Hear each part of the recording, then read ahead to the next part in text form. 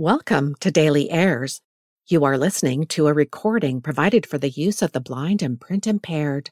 Materials or items read on Airs LA are the copyright property of the original authors and publishers. No unauthorized use or duplication is permitted.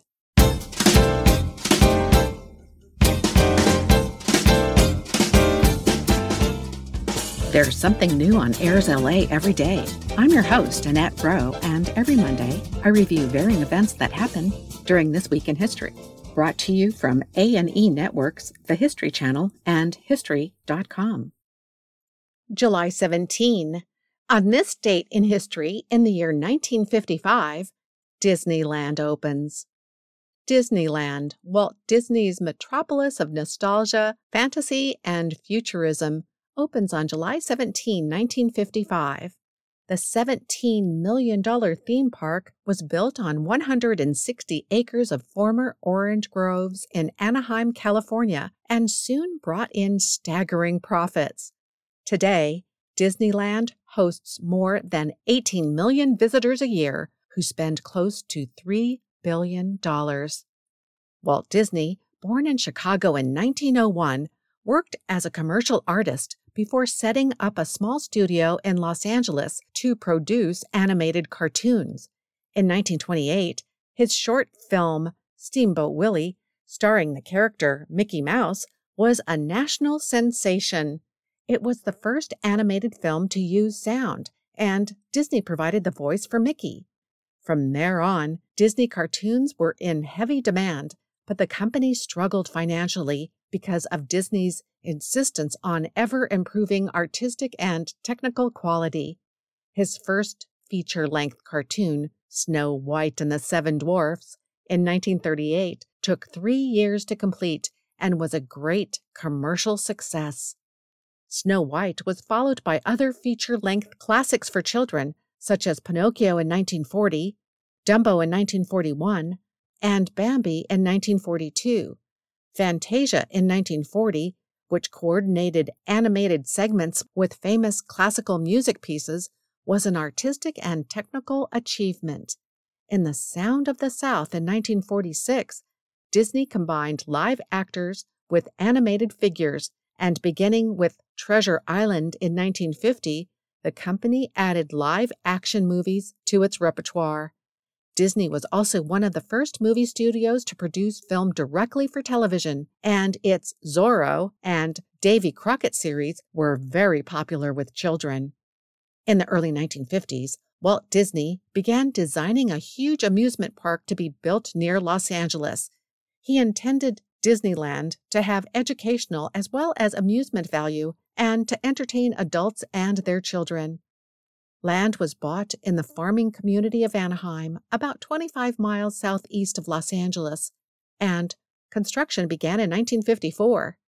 In the summer of 1955, special invitations were sent out for the opening of Disneyland on July 17. Unfortunately, the pass was counterfeited, and thousands of uninvited people were admitted to Disneyland on opening day. The park was not ready for the public. Food and drink ran out. A woman's high-heel shoe got stuck in the wet asphalt of Main Street, USA, and the Mark Twain steamboat nearly capsized from too many passengers. Disneyland soon recovered, however, and attractions such as the castle, Mr. Toad's Wild Ride, Snow White's Adventures, Space Station X1, Jungle Cruise, and Stagecoach drew countless children and their parents. Special events and the continual building of the new state-of-the-art attractions encouraged them to visit again. In 1965, work began on an even bigger Disney theme park and resort near Orlando, Florida. Walt Disney died in 1966, and Walt Disney World was opened in his honor on October 1st, 1971. Epcot Center, Disney MGM Studios, and Animal Kingdom were later added to Walt Disney World, and it remains Florida's premier tourist attraction. In 1983, Disneyland Tokyo opened in Japan, and in 1992, Disneyland Paris, or Euro Disney, opened in Marne-la-Vallée. Disneyland in Hong Kong opened its doors in September 2005. July 18. On this date in history, in the year 1986, video of Titanic wreckage is released.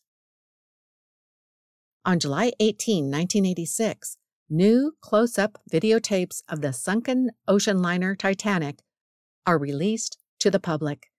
Taken on the first manned expedition to the wreck, the videotapes are stunning in their clarity and detail, showing one of the ship's majestic grand staircases and a coral-covered chandelier swinging slowly in the ocean current. At the time of its launch, the RMS Titanic was the largest ocean liner ever built, measuring nearly 900 feet long and 100 feet from its waterline to its highest beam. It was considered unsinkable, owing both to its vast size and its special construction. On its maiden voyage, the Titanic carried more than 2,200 people, including several of the world's most rich and famous. Its collision with an iceberg and subsequent sinking in the icy waters of the North Atlantic resulted in the death of some 1,500 people, many of whom could have been saved if the ship had carried a sufficient number of lifeboats. It was not until 73 years later, in 1985, that the Titanic wreck was discovered. Marine geologist Robert Ballard, in conjunction with John Lewis Michel of the Institute of Research for the Exploitation of the Sea, located the remains of the Titanic 350 miles southeast of Newfoundland, 13,000 feet down on the ocean floor. Ballard, who was from Massachusetts Woods Hole Oceanographic Institute, had the help of the U.S. Navy, which supplied him with Argo, a high-resolution sonar device and submersible photographic sled. Ballard's discovery caused a great stir among the public and touched off a new era in underwater exploration and scientific research, especially around the topic of the Titanic. The following year, Ballard returned to the wreck, this time to dive down to the bottom in a submersible craft called Alvin and acquire photo footage of the ghost ship. Ballard was accompanied by Ralph Hollis, the Alvin's pilot, and Mark Bowen, who piloted Jason Jr., a robotic submarine or swimming eyeball used to explore the interior of the liner. 2 miles beneath the surface, the explorers found frozen in time trappings of life aboard the Titanic, including a wood-burning stove and unopened champagne bottles being readied for a toast. Jason Jr. also found the ship's safes, but left them as they lay. It was decided that the Titanic expedition would leave the ship's debris undisturbed on the ocean floor. Even after several years of visiting the wreckage, not a trace of human remains has been found. Like other soft, degradable materials, such as wood and carpet, human body parts were most likely scavenged by sea creatures not long after the ship's sinking. July 19. On this date in history, in the year 1943, America bombs Rome. On July 19, 1943, the United States bombs railway yards in Rome in an attempt to break the will of the Italian people to resist, as Hitler lectures their leader, Benito Mussolini, on how to prosecute the war further. On July 16, President Franklin Roosevelt and Prime Minister Winston Churchill appealed to the Italian civilian population to reject Mussolini and Hitler and live for Italy and civilization. As an incentive, American bombers raided the city, destroying its railways. Panic broke out among the Romans. Convinced by Mussolini that the Allies would never bomb the Holy City, civilians poured into the Italian capital for safety. The bombing did more than shake their security in the city, it shook their confidence in their leader. The denizens of Rome were not alone in such disillusion. In a meeting in northern Italy, Hitler attempted to revive the flagging spirits of Il Duce, as well as point out its deficiencies as a leader. afraid that Mussolini, having suffered successive military setbacks, would sue for a separate peace. Leaving the Germans alone to battle it out with Allied forces along the Italian peninsula, Hitler decided to meet with his own one-time role model to lecture him on a manly art of war. Mussolini remained uncharacteristically silent during the harangue, partly due to his own poor German. He would request a translator's synopsis of the meeting later, partly due to his fear of Hitler's response should he tell the truth, that Italy was beaten and could not continue to fight. Mussolini kept up the charade for his German allies. Italy would press on, but no one believed the brave front anymore. Just a day later, Hitler secretly ordered Field Marshal Erwin Rommel to take command of the occupied Greek islands. Better to pounce on Italy if and when Mussolini capitulated to the United States. But within weeks, events would take a stunning turn. July 20. On this date in history, in the year 1969, Neil Armstrong walks the moon. At 10:56 p.m. Eastern Time, American astronaut Neil Armstrong, 240,000 miles from Earth, speaks these words to more than 1 billion people listening at home. That's one small step for a man, one giant leap for mankind.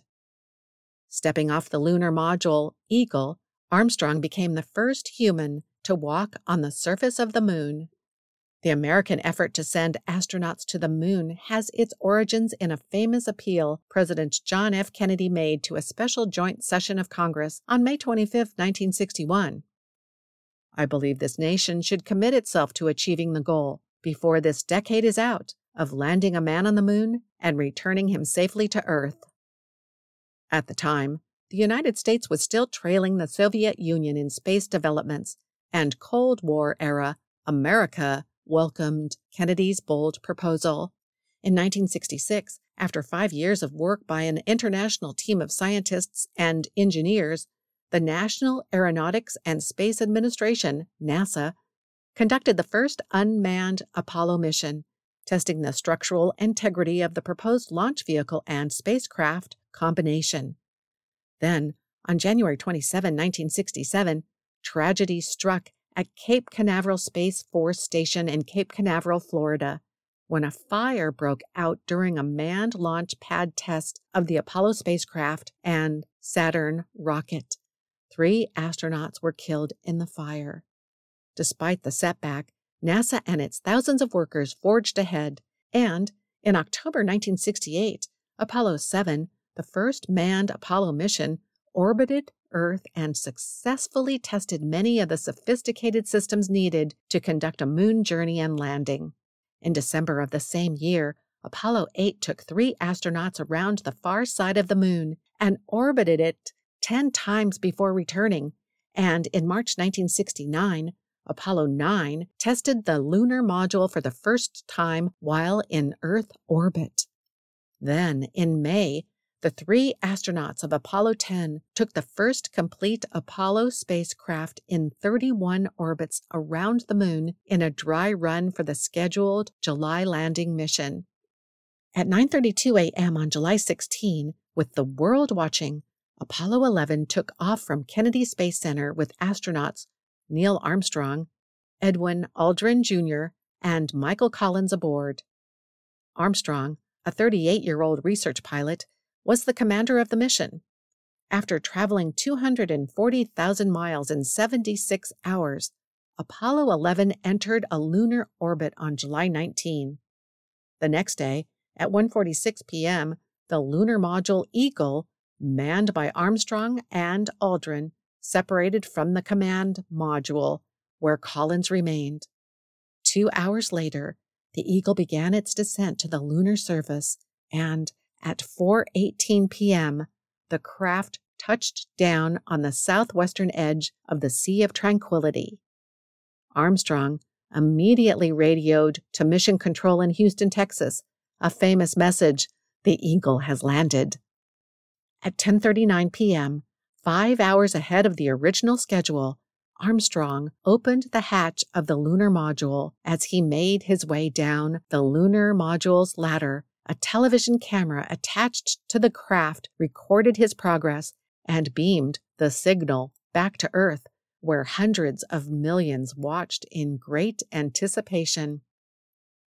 At 10:56 p.m., Armstrong spoke his famous quote, which he later contended was slightly garbled by his microphone and meant it to be, "That's one small step for a man, one giant leap for mankind." He then planted his foot on the gray, powdery surface, took a cautious step forward, and humanity had walked on the moon. Buzz Aldrin joined him on the moon's surface at 11:11 p.m., and together they took photographs of the terrain, planted a U.S. flag, ran a few simple scientific tests, and spoke with President Richard M. Nixon via Houston. By 1:11 a.m. on July 21, both astronauts were back in the lunar module and the hatch was closed. The two men slept that night on the surface of the moon. And at 1:54 p.m., the Eagle began its ascent back to the command module. Among the items left on the surface of the moon was a plaque that read, "Here men from the planet Earth first set foot upon the moon, July 1969 AD. We came in peace for all mankind."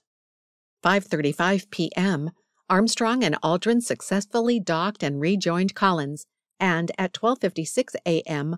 on July 22nd, Apollo 11 began its journey home, safely splashing down in the Pacific Ocean at 12:51 p.m. on July 24. There would be 5 more successful lunar landing missions and 1 unplanned lunar swing-by, Apollo 13. The last men to walk the moon, astronauts Eugene Cernan and Harrison Schmitt of the Apollo 17 mission, left the lunar surface on December 14, 1972.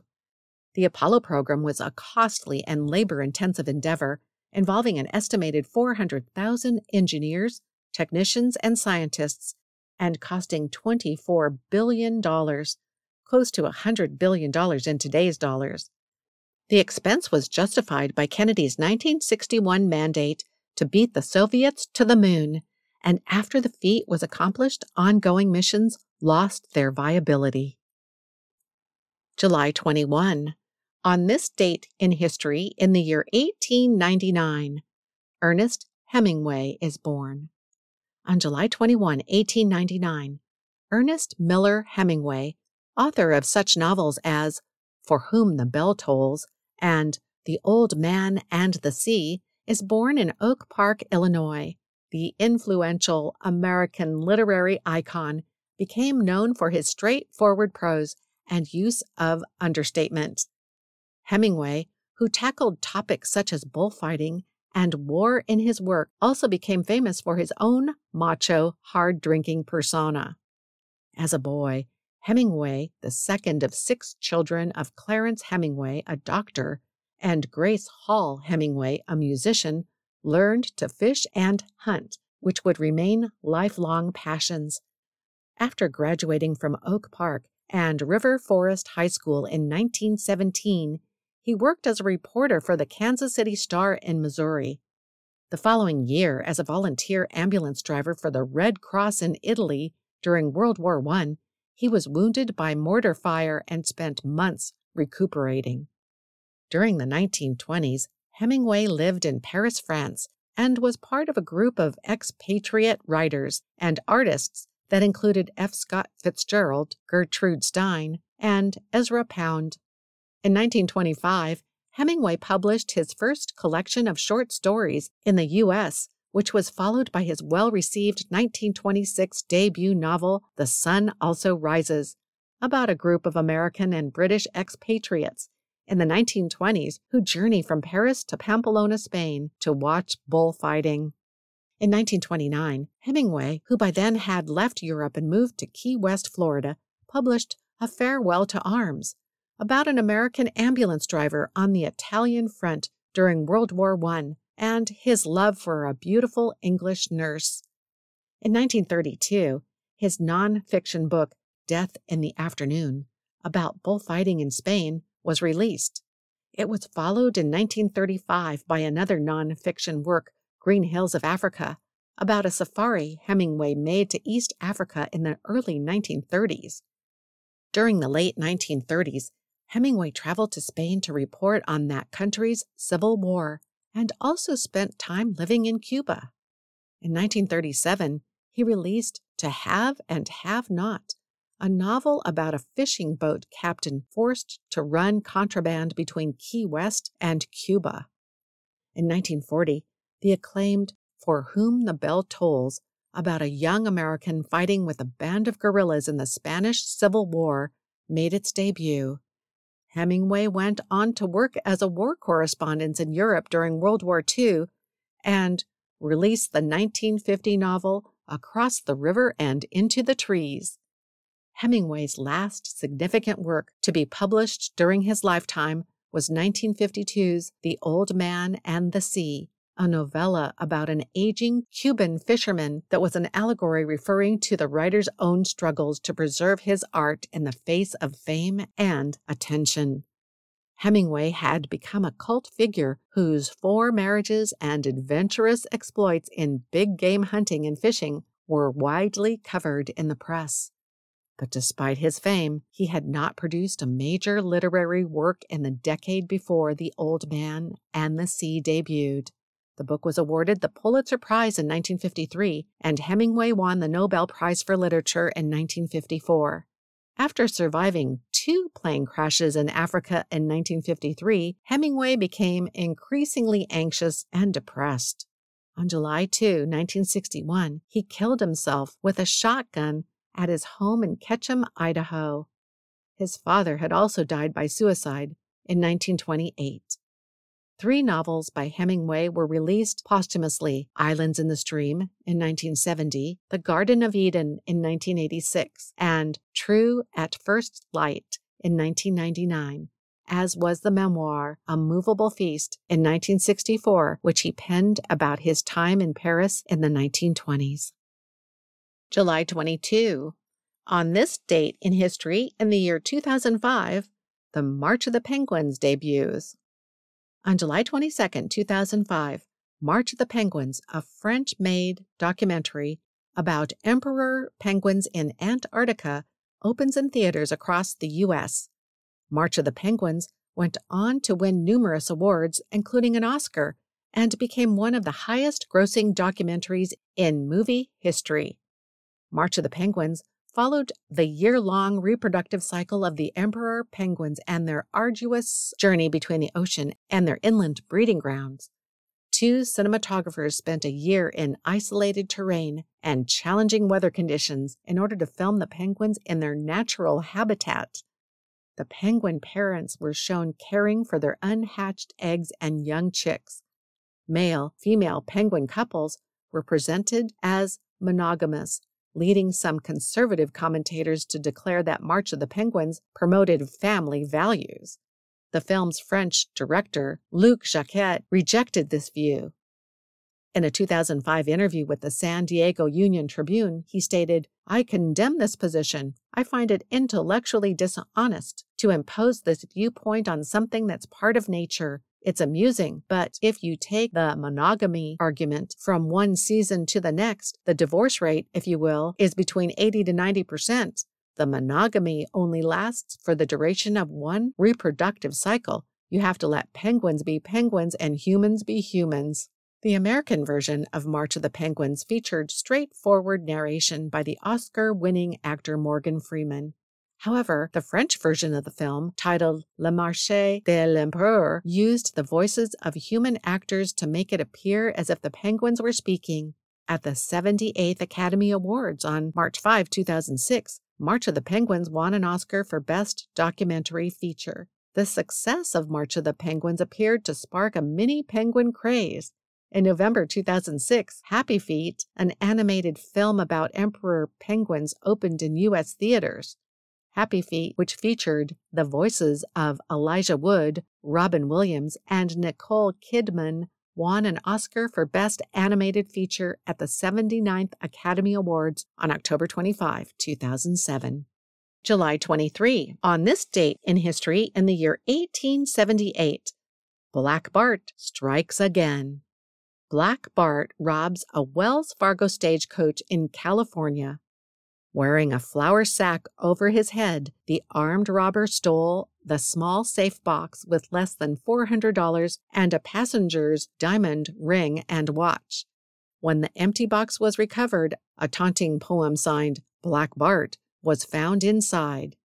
Here I lay me down to sleep, to wait the coming morrow, perhaps success, perhaps defeat, and everlasting sorrow. Yet come what will, I'll try it once, my conditions can't be worse, and if there's money in that box, 'tis money in my purse. This wasn't the first time that Black Bart had robbed a stagecoach and left a poem for the police. However, it was the last time he got away with it. His next stagecoach robbery secured a lot more cash, $4,800, and yet another robbery on November 3rd, 1888, though he left behind a handkerchief at the scene. Through a laundry mark, Pinkerton detectives traced the handkerchief back to Charles Bolton, an elderly man in San Francisco. Bolton later confessed to being Black Bart, but bitterly disputed his reputation as an outlaw. "I'm a gentleman," he told detectives with great dignity. How Bolton became Black Bart is unclear. What is known is that Bolton had tried to hit it big in the gold rush, but had ended up with a lifestyle beyond his means. Black Bart ended up serving only a short stretch in prison and spent the rest of his days in Nevada. And that wraps up our This Week in History podcast for July 17 through July 23rd. If you'd like to learn more about Airs LA, including streaming audio, podcasts, and more, we invite you to connect or follow us on LinkedIn, Twitter, Instagram, and Facebook social media platforms. This podcast is for the sole use of our blind and print-impaired audience. Any unauthorized use is prohibited. I'm Annette Rowe, and I'll return next week to bring you more events that happen during Next Week in History. Until then, thanks for listening.